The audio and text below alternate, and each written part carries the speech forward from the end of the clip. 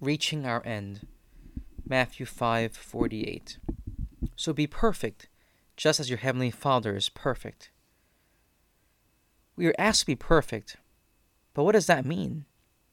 Perhaps when we hear it, we think of acing everything. Perfect attendance, all hundreds, no mistakes, no faults, no weaknesses.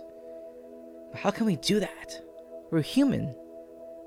How can Jesus ask us of that? In the Greek, the word translated into perfect actually comes from the word meaning end.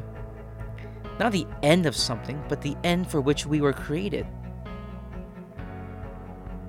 And this end means the goal or the aim or the purpose of our lives. And we were created for love and joy.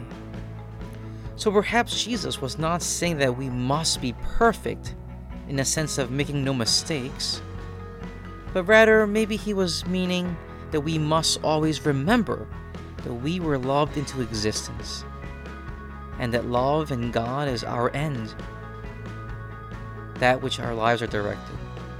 We are sinners, we are human, so we're bound to make mistakes. But that doesn't mean that God loves us any less. God is our end. May we live our lives knowing this truth, the truth that our end is joy and peace and love, life with the Father. And when we live striving for that, we will have reached our end.